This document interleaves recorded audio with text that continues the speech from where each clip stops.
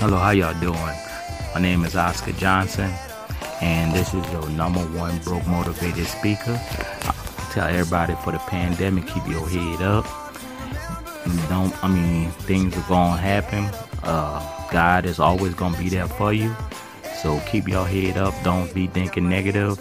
There's always gonna be light in darkness. So think positive.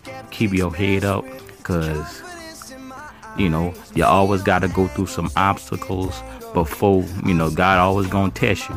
So I want y'all to keep your head up. Don't think negative, think positive, because there's always a silver lining out of it. There's light and darkness. So don't be having your head and thinking everything is bad is happening, but come on, think positive. Trust me, at the end of the day, you're going to get your blessing.